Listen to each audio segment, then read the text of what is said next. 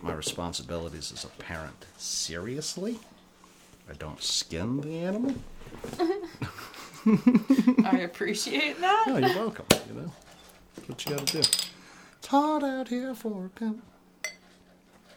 I got this big fat dog in today, and it ran me over. It's that big fat pit bull, and oh hey, Jax is chomping in the background. We haven't done that in a while. it's that big fat pit bull about barreled me over, and then rolled over on its back for belly scratches after about taking my fucking head off. And it's like, damn, it feels good to be a gangster. And that song has never fit a dog's personality more than it fit this 100-pound pit bull. Too bad it's not a pug. You could do pug life. Pug life. Welcome to the Nightmare Box. Presenting mistakes were made. Presenting another episode edition of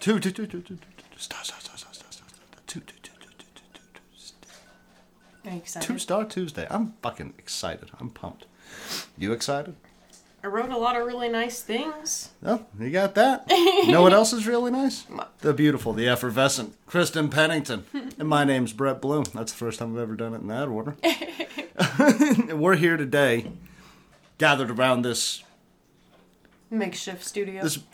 this glorious oak table Okay. in a remote location in the mountains that is definitely not our 2-seat kitchen table that we have to pull into the middle of the living room to discuss. I didn't write the name down in the film. Did you really not? He's out there. What year was it? 2018. There we go. Normally it's all up on the top of on the top of my page, and I was like, no, to discuss March 3rd. I don't know. Whatever this fucking movie is. So what are we discussing today? He's out there. What year was it? 2018. And it got a 5.2 on IMDb. It got a 43% critic score on Rotten Tomatoes and a 31% audience score on Rotten Tomatoes. How do you feel that floats? Does that float your boats? Yeah, I guess, maybe. Are you serious? I feel like it's a little high, honestly. It's very high. we made a promise on the last episode that all of our episodes from here on out, like the 2 stars, are going to aim to be like our Bye Bye Man review. And then we did this to ourselves. So we're going to still try to be really positive. I'd say maybe a 38. 38, 35, that's about where I was. So yeah, I'm right there in the pocket with you. Yeah. Would not watch again unless I was like stage 4 cancer and I could not change the channel. It had a lot of potential. It just didn't get there. We'll talk about it. We'll get into it. Quick note, I guess, starting off, just because this is kind of what you have to do. When you move away from Nashville, Tennessee, and then move up to the mountains in Montana, and then your home city gets leveled by a massive fucking tornado. We love you guys, and Been thinking about you. been thinking about you, and had a bit of a mini meltdown last night, just watching all the pictures of all the places and stuff. So stay strong out there, team, but I'm not going to linger. We can talk about it more, on Friday's episode if need be. Is the mood flattened now? Yeah. Good. All right. Sufficiently depressed. I meant to do that before the IMDb score, and I was like, fuck it. So we got a 5.2 IMDb, 43.31 over on Rotten Tomatoes. This was produced by Screen Gems and Unbroken Pictures. This was a broken film, so that is ironic. Could not find the budget to save my life. I found like 3 or 4 different numbers, but I did discover a hilarious fact about The Gross. Would you like to know the hilarious fact? Sure. Typically, when you do a gross, it's like made $5.1 million or, made $1.7 million or whatever the thing is. They went very specific. This film made $544,674. They counted every dollar. Like, they did not round at all. They didn't say $675. Nobody could give him an extra dollar. The guy at the production company didn't have, an extra bill he could throw into the measure just to balance out the number. $544,674. That was the worldwide cumulative gross. That's low. I wonder what they spent on it. Good. Well, I think that's why I couldn't find the budget. Because they probably didn't earn it back. Yeah, because Screen Gems, I think it was Screen Gems, had a couple where like they were assistant production companies for big movies. Like the remake of The Grudge, I think, was theirs.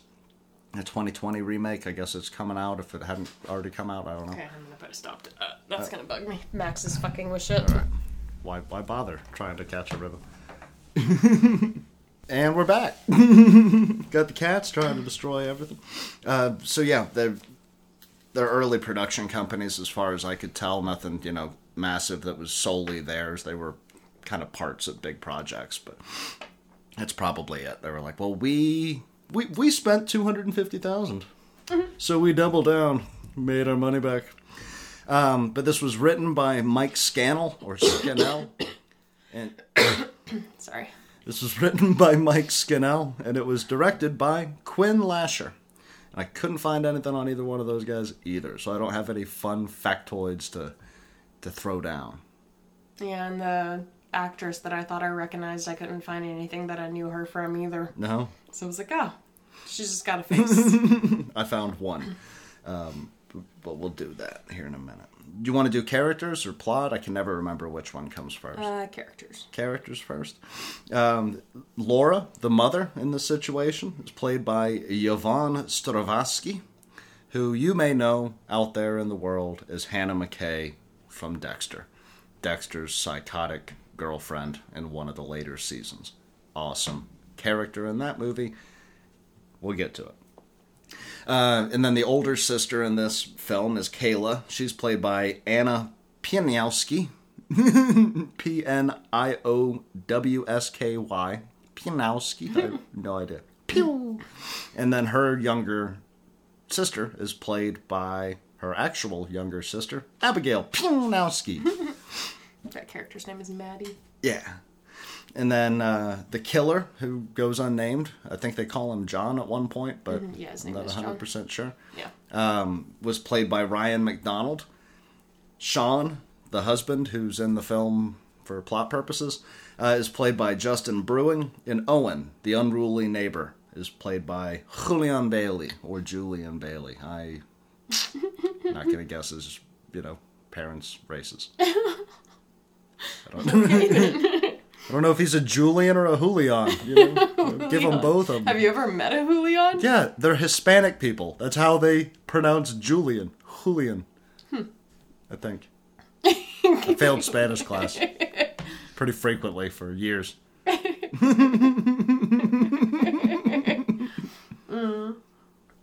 Plot.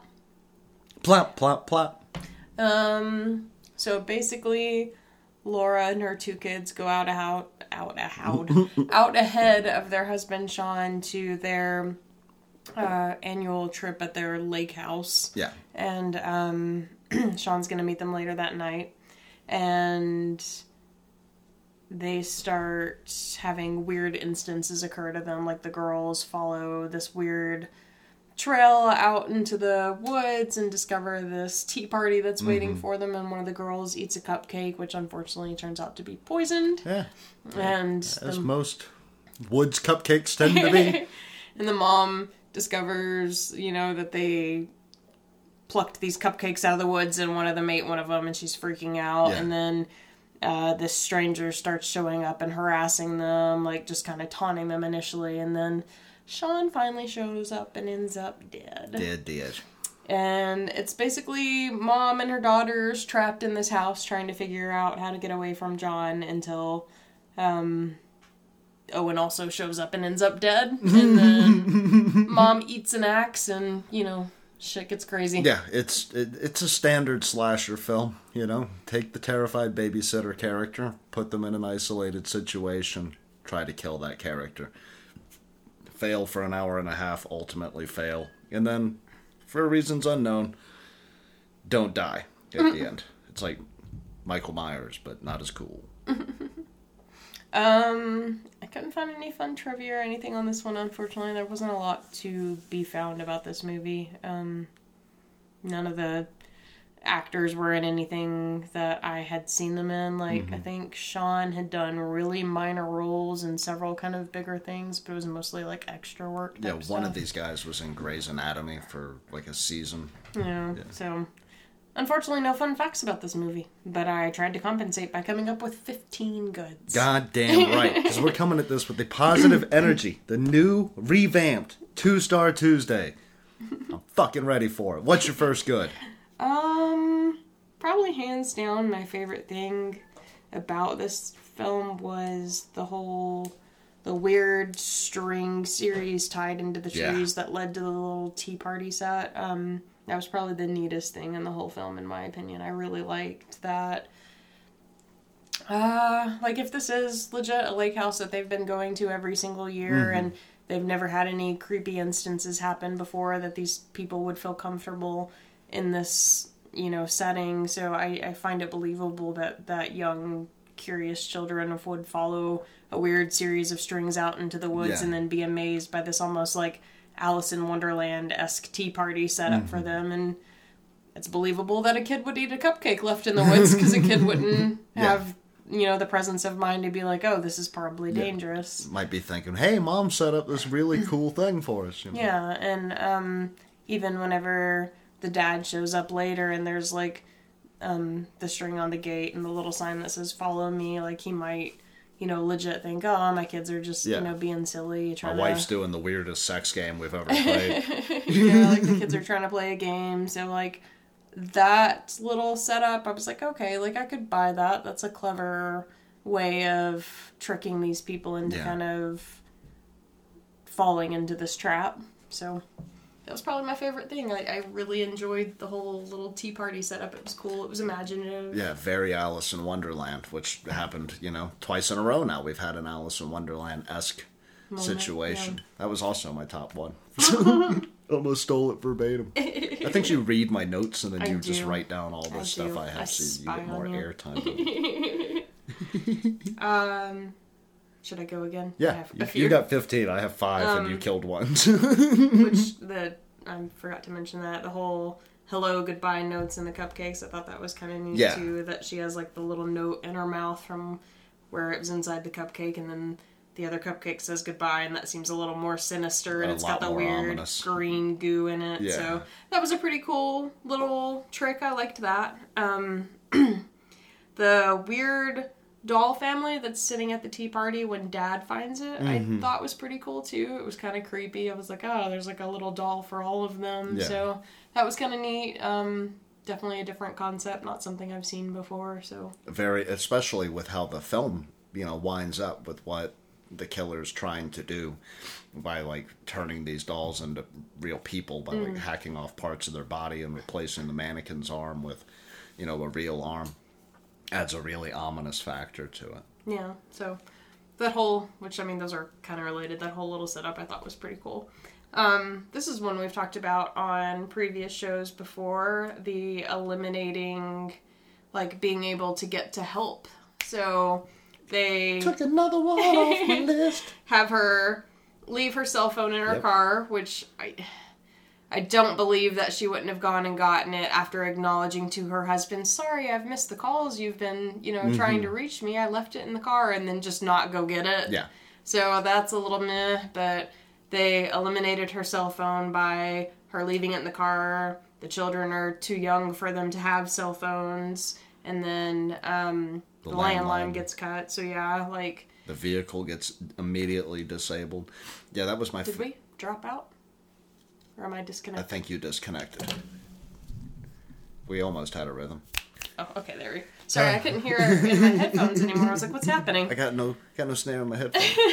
But no, you sounded so far away. They successfully eliminated the vehicle. Like that was on my list here, was that they keep the family in one location in a very believable way. It's dark. He's outside in the woods.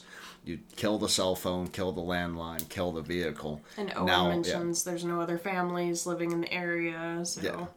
Yeah, I do like that. Without being this whole weird, we've gone up into the middle of nowhere and there's no reception, we've managed to kill off all connection to the outside world, and Mom has 2 small children, so she can't believably, like, make a run for it. The kids and leave them in the house. Yeah. So you have, like, very effectively taken what should have been a safe setting and made it feel super cut off.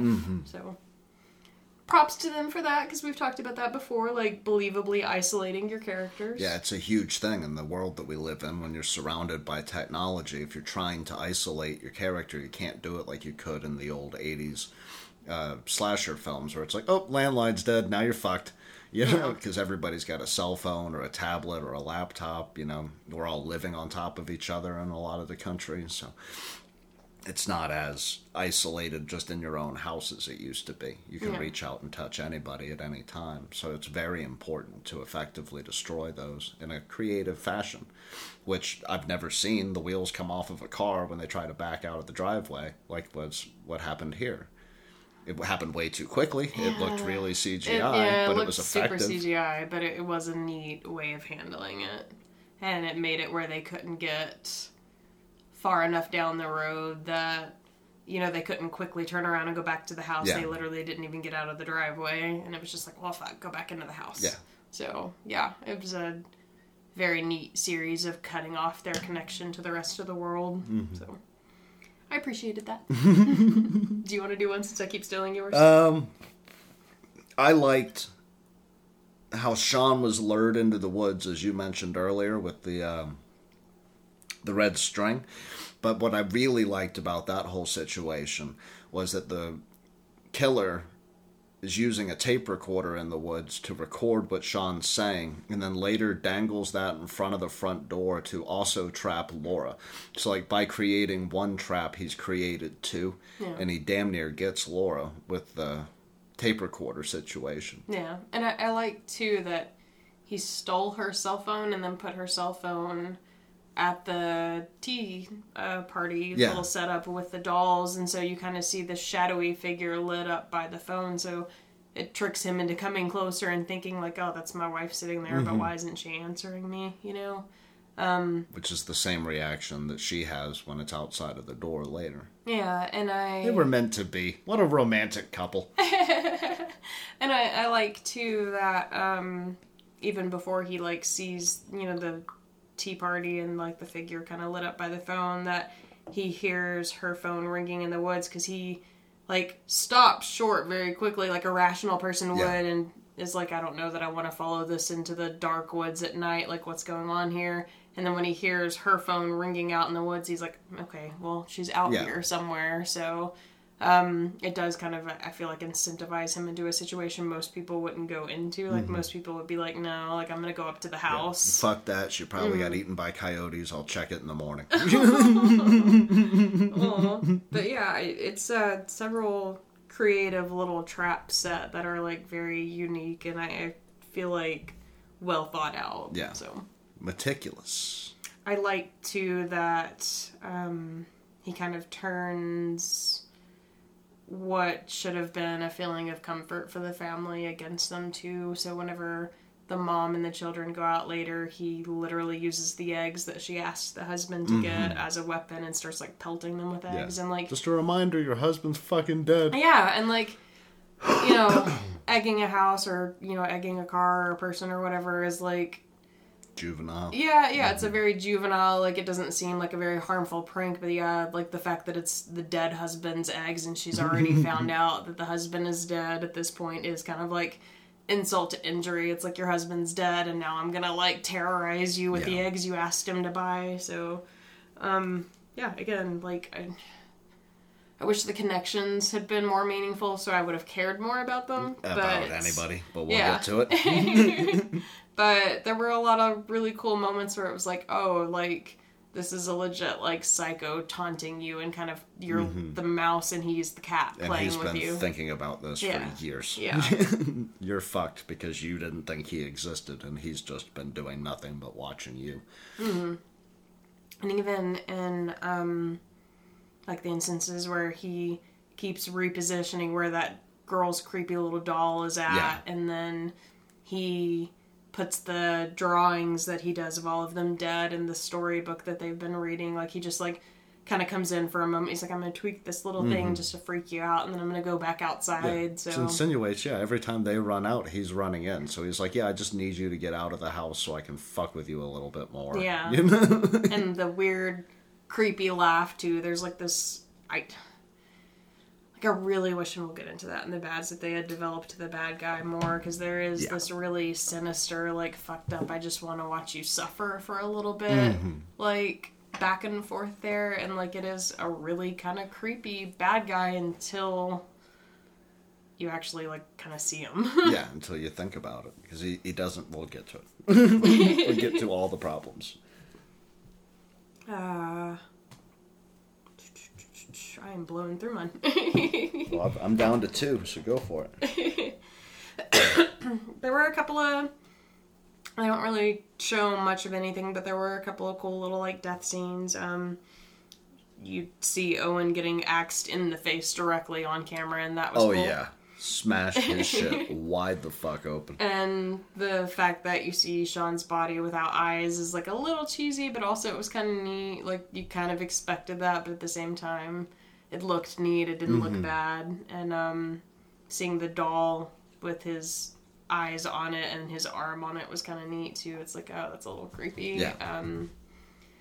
Very game. Yeah, another thing, which we'll get into that, I guess, when we get into the bads, but... another thing that I wish they would have developed more, like I read the Wikipedia page and they mention, because it's so quick and in passing and in the movie that you We're still in the goods. I know, but I'm just saying, like, it's so quick and in passing in the movie that the kid went missing and John is the kid and Jax is losing his shit over here. And like, there's so much potential there for him recreating the weird dolls out of human body parts to be him trying to recreate having a family. So... But he apparently left his family. Yeah, so we'll get to it. Yeah. We'll figure it out. I've got lots of shit to say about the motives of the killer. The story opening, like her reading the story. That was beautiful. I meant to see if that was a real thing or not. Oh, or yeah, if it totally was just didn't. made up, but I forgot completely. Totally didn't think to look that up either. Yeah, the storybook that they're reading is a really cool little story. It's a very obvious child's rhyme. Like, you know what the answer to the story is, but the drawings are really cool, and like the story Crow being and the read. darkness and all of that. Yeah. And the story being read, like... Crows, when they get together. What's that called, Kristen? Murder. Oh my god. Poetic. When the story's like being narrated at the beginning, it's a really cool opening sequence. So, I don't know if that book is real or if that was made up for this movie. If it's real, I want it on my bookshelf. Yeah, no, for real, I would like a copy too. But if it was made up for this movie, it was a really neat little series of drawings and a really neat little storybook. So that was, I liked that they, in general, just kind of played with like things that can be safe and also scary to children at the same time. Like, this story is like a childhood bedtime story that they read, but it's also a little sinister. Well, it's not equivalent to, it's the same kind of trick that gets played in, the Nightmare on Elm Street movies with the nursery rhyme. Which they literally do that in this one. I can't remember what the song is that they sing, but there's a very popular nursery song that they sung in this one too. I can't remember. And they blast one of the songs in the dad's car and it lures the children out. That's right. Yeah. And that whole sequence again was kind of cool because it's like, it's a thing that should be comforting to a child, but it's very sinister in that moment. So like, I like that they kind of played with that. These things that are supposed to make you feel safe that are actually kind of dangerous. I really liked at the tail end when the kids had to fight back, and the older sister, who has honestly kind of been the coward the whole movie, is finally like, you know what? Fuck you, dude! Yeah, she's like, you know what? We gotta take care of ourselves now, and lets the little girl hold the knife and like offers to go first, so if something bad happens, it happens to her. Yeah, I really liked that. And even when they're under the bed and the killer has definitely caught them, she's like holding her sister tight, like covering her mouth, and then starts screaming at the bad guy to go away and leave them alone. Like she's finally learned something from her mom. Yeah, so, and speaking of mom's final fight with the axe. Oh, can we get to that in just a second? Yeah. I want to stay in the bedroom scene because that's on my list. I loved how calm that was, how like father to child that felt, where he's just sitting there and he's explaining this whole situation and a very calm demeanor.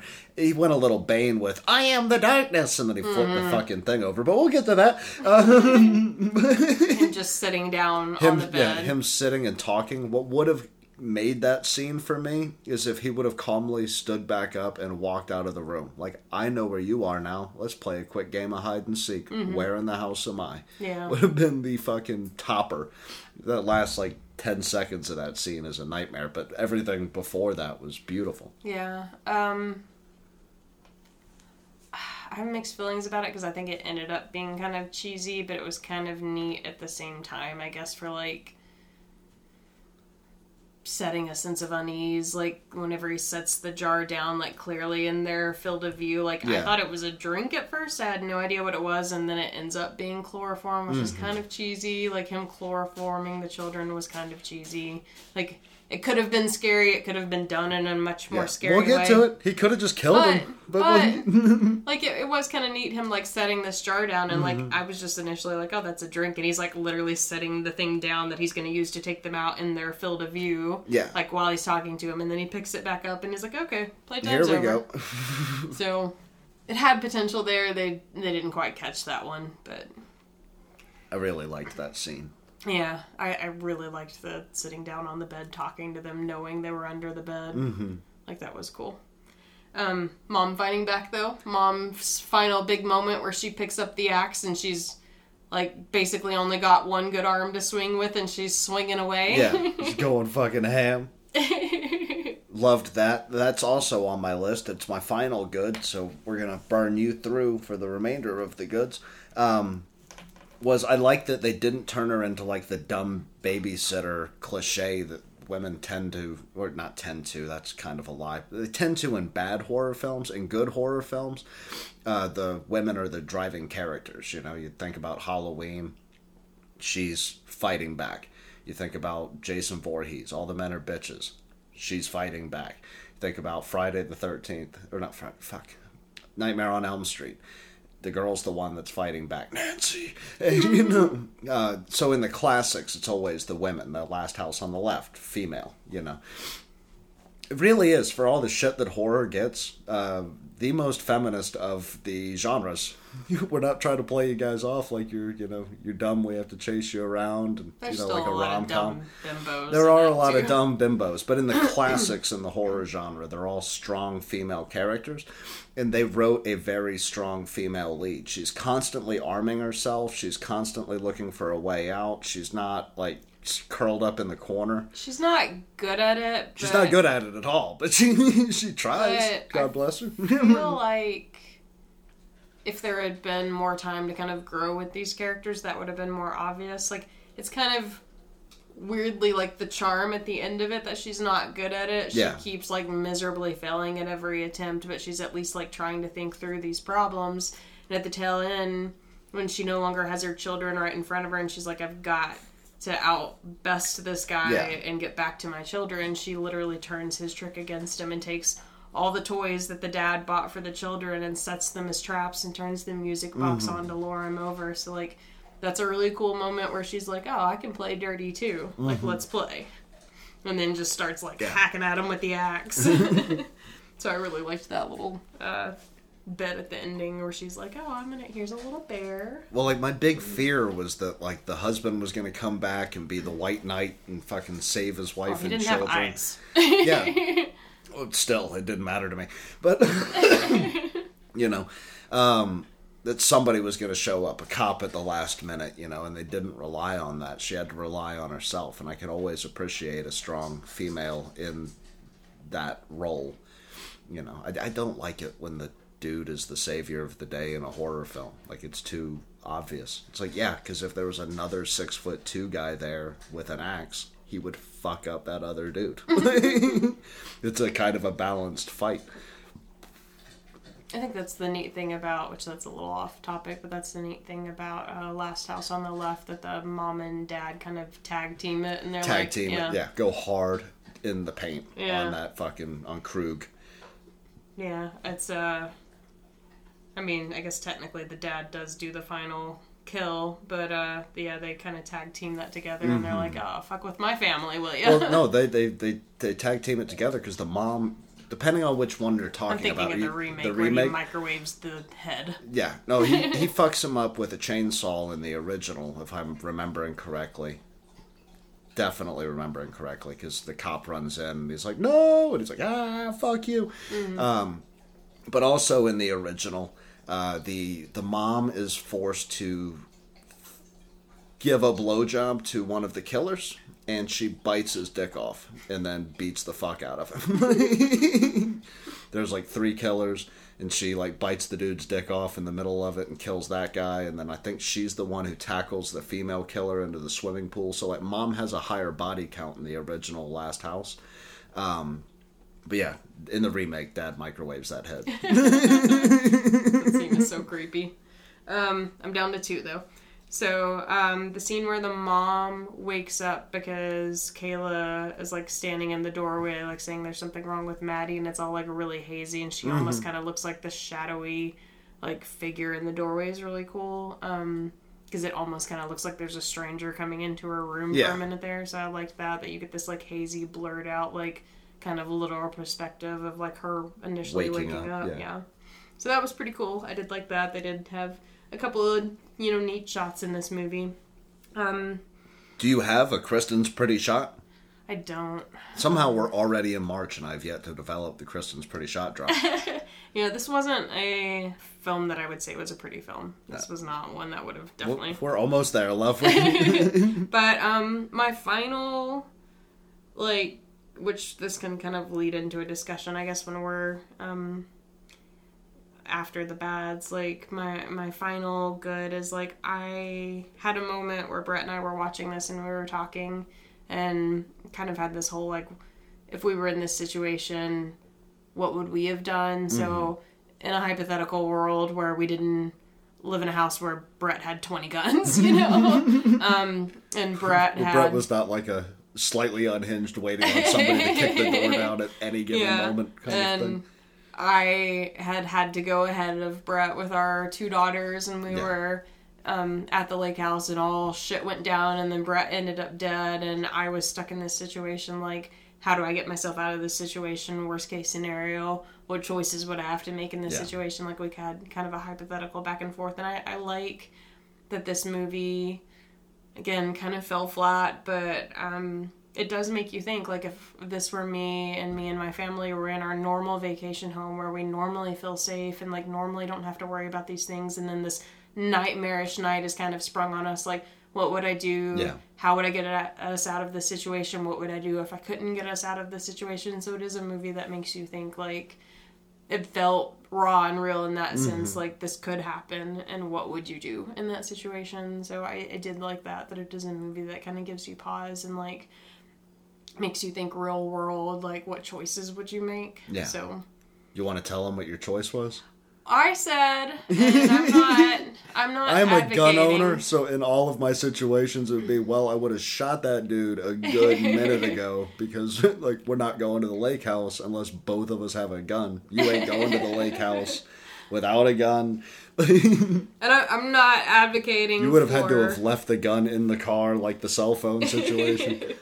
I'm not advocating for giving up without a fight by any means, but yeah, I don't think I would have found myself in this situation, period, regardless of whether or not I was dating Brett. I wouldn't go to a remote lake house with no protection of any kind. At the very least, my house would have an alarm system that would alert the cops if shit was going down, you know? Or a satellite phone. Yeah, and I wouldn't have left my cell phone in the car, period, so I wouldn't have found myself in that particular situation, and because I am dating Brett, there would have been a gun in every room of the entire house. So we're going on vacation. Well, that's why I brought 4 pistols and 2 shotguns. So, I don't find the particular situation relatable, but Everybody's a Democrat until you need an AR-15 to kill the psychotic shithead outside your lake house. I said that I feel like if I had been in that situation and Brett had been dead and I knew I was not getting out of that house and I was not getting my children out of that house, that I think the more humane out would be, because she gets Benadryl for the daughter who's sick, to overdose the children put the children to bed, let the children go to sleep, and not let someone who is psychotic and sinister enough to gouge the eyes out of your husband do that to your children while they're still alive. Sure. Yeah. So, I mean, he could take them out. It's that classic Speed piece of trivia. What do? You shoot the hostage. Yeah. And like I mean, there's still, if you die, he can do whatever he wants to the bodies or whatever, but I wouldn't want someone who's that evil touching my children while they're alive. Yeah. So it does kind of beg that question. If you have no way out, what choice do you make? And I don't give up my children, period. And I really wish they would have exploited that a bit more. Yeah. Like, given her, like, a moment of looking at the kids and looking at the Benadryl. Yeah, because I would not have, under any circumstances, let him touch my child. There's not a shot in hell. My other solution was back yourself into that closet and just start sticking that dude when he comes to that closet door. Pull that switch, like Jamie Lee Curtis in Halloween, where she sticks the fucking clothes hanger in Michael's eye. Just hang out back there and swing for the fences, my dear. Worst case scenario, he jacks you up, but go out, leave a lot of blood at the crime scene. But that's the end of my goods. And we're into the bads. Can I do my first one first? Yes. This might be the most anticlimactic 2-Star Tuesday we've ever had. But it made me think, why was it anticlimactic? Why was I frustrated? I think I mentioned the same joke 3 or 4 times as we were watching it. I was like, I feel like somebody can't find my clitoris. But all I felt like this was us running in and out of the house, which was an issue that Kristen faced when we were working on our recent homework assignments, and the one that's in production hell until the end of the year when Christmas rolls back around. But like, how do you deal with that? How do you deal with shooting inside of one location? You got one house, it's in the woods, most of the action's on the driveway and in the house. How do you make that feel different enough to keep it compelling? Yeah, and I think, because I wrote that in my bads too. It was a question. No, I'm getting into my answer. I wrote that into my bads too, that it felt like a movie that stretches on without doing much. It's a lot of just in and out, in and out. And like, I think for me, a huge part of what it is that there's no development, which this will tick off a couple of my bads. If you can't leave the house, or you don't want to leave the house, like, and you don't want it to be a shorter movie, which that's a solution, not making the movie as long, so we're not back and forthing so much. Yeah, know the limits. If you want to write a novella, write a novella. Don't stretch it into a novel. But if you don't want to shorten it and you still want it to be as long, like, we don't have to spend as much time specifically in the action of what's happening in the house. Like, we could have had time to get to know the mom, to get to know the dad, to get to know the children, so that we cared about what was happening to any of these people. To build it, to get to know the bad guy. Like, that's my biggest bad. Like, who is John? Where is his family? Like, what makes him tick? Yeah, like, what's with the mask? Yeah, like, when and why did he go missing? Why does he only take the eyes and the left arm? Yeah, so, like, there's...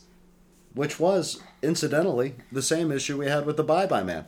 Yeah, and, like, he's been apparently watching this family for years, so why not even introduce that? Like, have a little bit of a time lapse where we see this family coming to this location a couple of times, and then we move into present day. A pretty shot of even younger Kayla carrying baby Maddie in the woods and running into baby John, or whatever it needs to be. Like, why not set up, instead of just wasting a lot of time trying to terrorize this family, just in and out, in and out, in and out. Like, why this family? Yeah. Why not Owen's family? Explaining what's going on, what the issue is. Is there some kind of weird obsession with the wife? Because the wife's face is the only one he doesn't scratch out of the photos. Like, instead of trying to just make it all tension or all action, like, take a little time to piece this story together so that when the action happens, I care that the action happens. Because the family is already being terrorized before Dad dies, and Dad is the first death in the movie, and he doesn't die until 40 minutes in, and at this point, the killer has already been terrorizing them, and I didn't care that the dad was dead. Yeah. I cared more about the family in the house. Yeah, like... You violently execute the father in the first 15 minutes. And don't let her know until the 40-minute mark. You don't violently execute him at 40. You know? And, like, this movie suffered the worst for the lack of establishing anything about any of these people, but most especially the bad guy. Yeah. Like, I don't know the first thing about him. I forgot that he had gone I forgot missing. His name was John until we started recording this podcast. Yeah, like I forgot, like if they had even mentioned like why he had gone missing or what the issue was, and like the Wikipedia was like kind of vague too. So where his like, family is. Yeah, you know? and they even... If he ran off as a child or the parents still around, you could have introduced those people at like, some point. Why is the book so significant to him? Because he Yeah. seems to have a connection to the story that these children are reading as well. Where does he keep his teapot? Why does he have a tea set in the woods? Yeah. How did he get so good at wrapping presents if he ran away as a child? Like, did he have sisters? Like, where did this whole tea set come from? Where does the string come from? Like, what's the significance of all of this? So, yeah, And any also, time spent on any of it. Yeah. And the note that I wrote down when we were going over your goods is, like, he mixes motives with product, if that sounds really fucked up unless you read a lot of serial killer stuff. But you've got process and product killers, like somebody who enjoys killing somebody as opposed to, like a Bundy or a Gein who wants the body, Mm-hmm. I'm sure Bundy enjoyed killing people. He killed a shitload of them and seemed to get his rocks off on it. But like Gein dug up bodies for the most part so that he could make soup bowls. And he didn't enjoy the process of killing. When he did kill, it was bullet to the back of the head, instantaneously dead. I just want the corpse, as opposed to like a John Wayne Gacy torture murder type situation. This killer, for reasons unknown, combines those two methods to where he seems to get a shitload of his jollies off in the process of the murders, but his ultimate goal is to have some mannequins in the woods. So where he flips over the bed, chloroforms the girls, he could have just killed them and had his body parts. Like you've fucked up the whole everything we know about serial murder. You've kind of ruined. Interesting too that it's specifically, which I guess maybe you could argue that the male characters are potentially physically stronger and could overpower him, but it's interesting that he goes after women and children. Well, the male characters are the only ones he outright kills immediately. Like, he immediately axes the dad, immediately axes Owen, but then he ties up the mother and doesn't hurt the mother at all until the children find her in the trunk. Yeah. And that's the first time he does any, actual harm to her. And then he chloroforms the children and goes to chop off the girl's arm while she's still alive. Yeah, so could have just killed both of them and would have had the whole... he doesn't make sense. Like, if he had a little sister who was killed, in some horrific way, and he had, an affinity for women, and he just wanted the bodies, that would make sense. If he was afraid of hurting women and didn't feel... But you don't get enough of that development inside the character to tell what he's even kind of thinking. You have psychopaths in real life that do fucked up shit for no discernible reason. But most of the time we have, maybe he was thinking this. And I have no idea what our killer's thinking. I don't know why John ran away. Or why he stayed in that area. But you know why Leatherface stayed in that fucking town. They meet all the people in the town who are like, yeah, don't go over there and see crazy grandpa. Jason terrorizes the camp. Yeah, you know why Jason's doing that. You know why Michael's going after his fucking niece. Or his sister. I can't remember. Sister. It's been a while. It's my favorite horror, but one of my favorites. Last House is by far the favorite. But you know the motives. Yeah. For all the classic slashers, and you don't have that here. You don't have a backstory. And I think, for me, especially the fact that he's trying to rebuild these live mannequins, if they had just taken a little time to be his like, his family could have abandoned him there instead of him running away. Like, his family could have been like, we don't want you, we're leaving, and you have to stay, you know? Like, a sense of abandonment, not having a family anymore, and being angry and resentful about that. So then this family comes and steals his childhood home, because he said he grew up in that home. And it becomes a Camp Crystal Lake situation. Yeah, like, he's then resentful that this happy family is living in his home where he had broken memories, but we don't talk about his family at all outside of he went missing and the family isn't around He anymore. supposedly ran away. Yeah, and, like, at what age? Like, how long has he been gone living in those woods? Is the killer the one who took John in the first place, or is the killer John? Do we know that for a fact? Because the IMDb page lists him as the killer. He says in the movie that he is John and he grew up there, but I mean, I missed that part too. Yeah, when he's like there was a talking lot to of the this kids. where we were rambling over the top of it. Oh yeah, and honestly, that's my biggest problem with the movie is that there's no development of anyone at all. So, like, that would have for me fixed it. Like, I would have been okay with, you know, them never quite successfully getting out of the house even. If I had just known anything about any of the characters.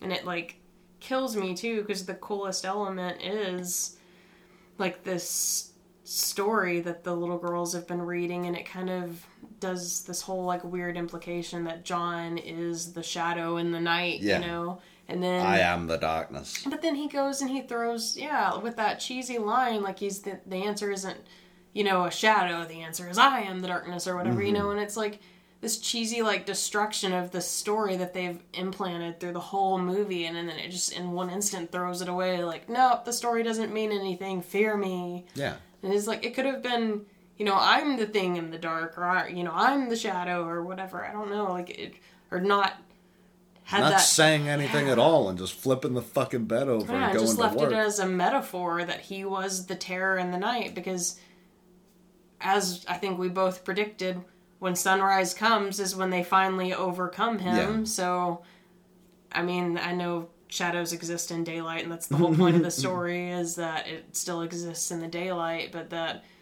when it's not just all night and all shadow and all dark is when they finally defeat him. So it was just this pretty metaphor, and then he acknowledges it and kind of crushes the beauty of it. It's like a shit show retelling of the Jason Voorhees story. It's why he keeps getting brought up, if you guys are wondering at home why I keep bringing up Friday the 13th. He's basically Voorhees without any of the origin, double the tropes. Like, this thing is reliant as hell on these classic slasher horror tropes to the point where they miss all the important stuff and they just pushed a lot of filler.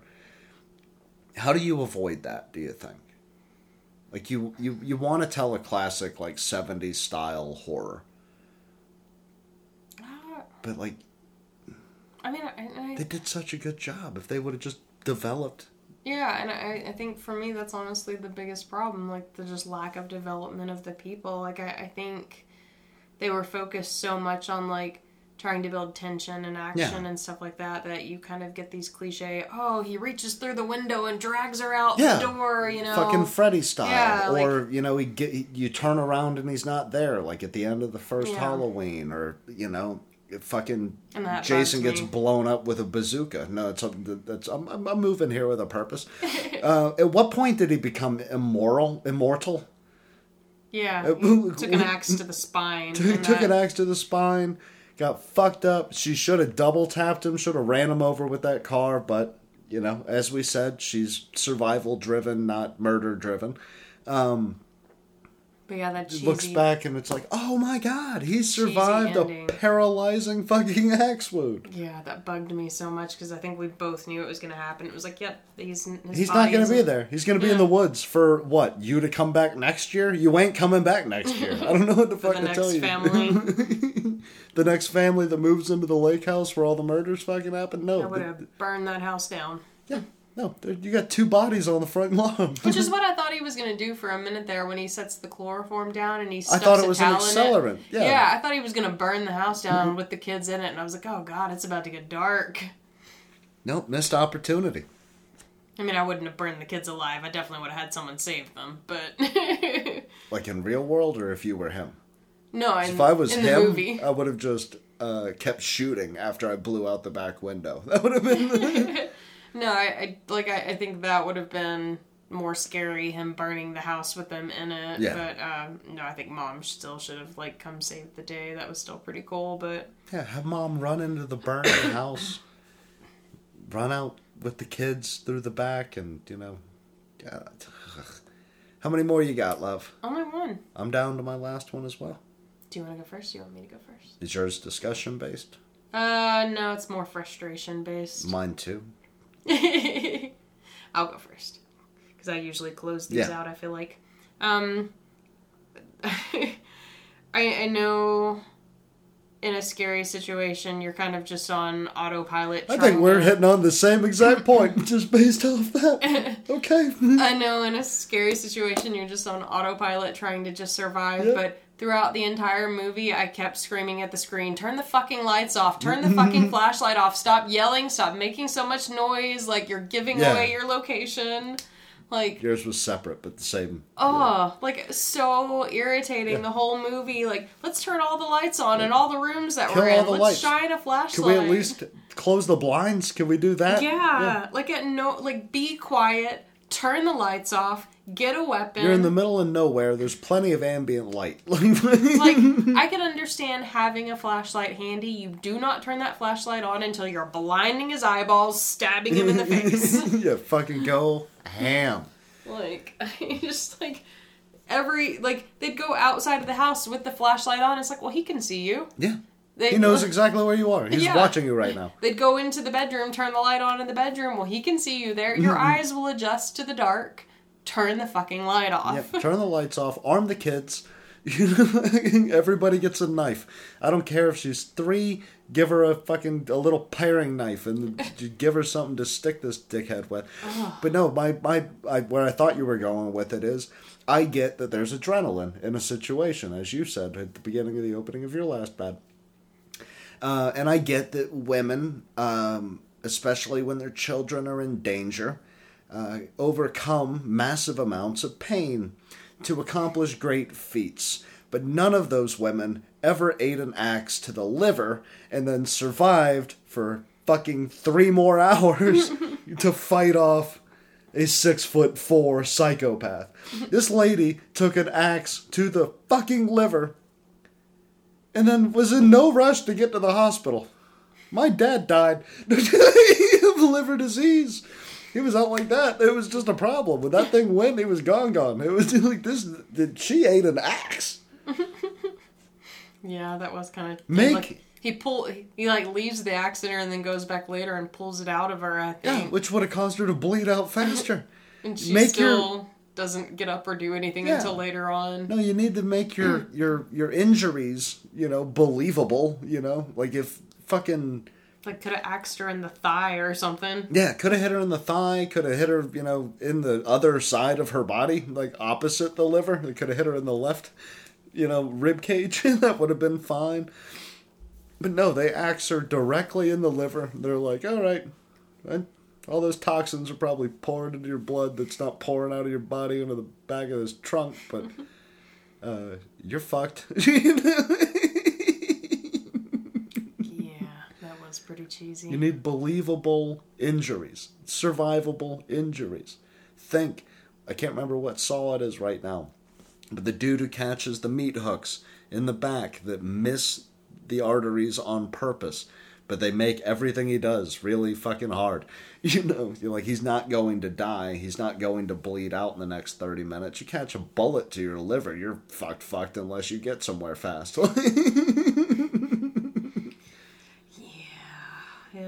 Focus in on believable injuries. It wasn't a movie that I'm mad that it tanked. It had a lot of cool moments. It wasn't one of those where I'm like, you almost had it. It's like, oh man, like spend some time on that one. So it felt like I want to read the draft before the draft that got approved. Like I want to see what was intended by Mike Scannell. If there was ever an origin and it got cut, You know, because when you're dealing with all these multiple production companies, you're dealing with draft after draft. One page gets killed, and then the next thing you know, 50 pages are dead. I can't see how there could have not been. Like, I don't see how anybody could have initially thought, we'll just have a random bad guy. Yeah, because it feels like a rough draft. It feels like you got the shit cut out of it until it was just nothing but the bare bones. People like slasher films. You know? But you don't even, like, literally the only, like, death you see on screen is Owen, so it doesn't even really follow, like, the slasher either, because you don't see any of the slashings. Yeah, and you don't care about any of the characters. There's not enough build to any of it. I don't know. This was our attempt at a positive 2-star Tuesday. I feel like we did pretty good. I feel, you know, self-critique. I will give the kid actor credit, though. That is a brave little girl, which I'm assuming it was super blunt and super safe, that let another actor put a knife up to her eyeball. That was pretty sick. Props to her, because he put that knife up to her eye to measure it, and she did not flinch. Yeah. So, I'm sure it was... Kristen wouldn't let her boyfriend close her eyelids. I'm sure it was dull, I'm sure it was made of rubber, I'm sure it was safe, but, brave little kid, so I gotta give him credit for that. Hell yeah, to the Pinioskis. Alright, you ready to get out of here? Go eat some sketty? Yeah. I love you. I love you. You can go watch our new short film, and feel free, record your own podcast. 2-star the shit out of our film, which is called Happy Birthday. Which you can find on youtube.com/NightmareBoxProductions. Or you can go on over to youtube.com/Kristen Pennington, see all the stuff Kristen's been up to, and watch The Dolls, which you can also find at our website at TheNightmareBox.blog. And once you're done with that, tweet us your twat. Tell us what you think about The Dolls over at NightmareBoxPro. Or sweep on over there to the Instagram and join us in the next homework assignment, The Luck of the Irish. Send us pictures, the gear you're using, the set you're thinking about, and all that other fun stuff over at NightmareBox Productions. Or you can twiddle on down to the Facebook.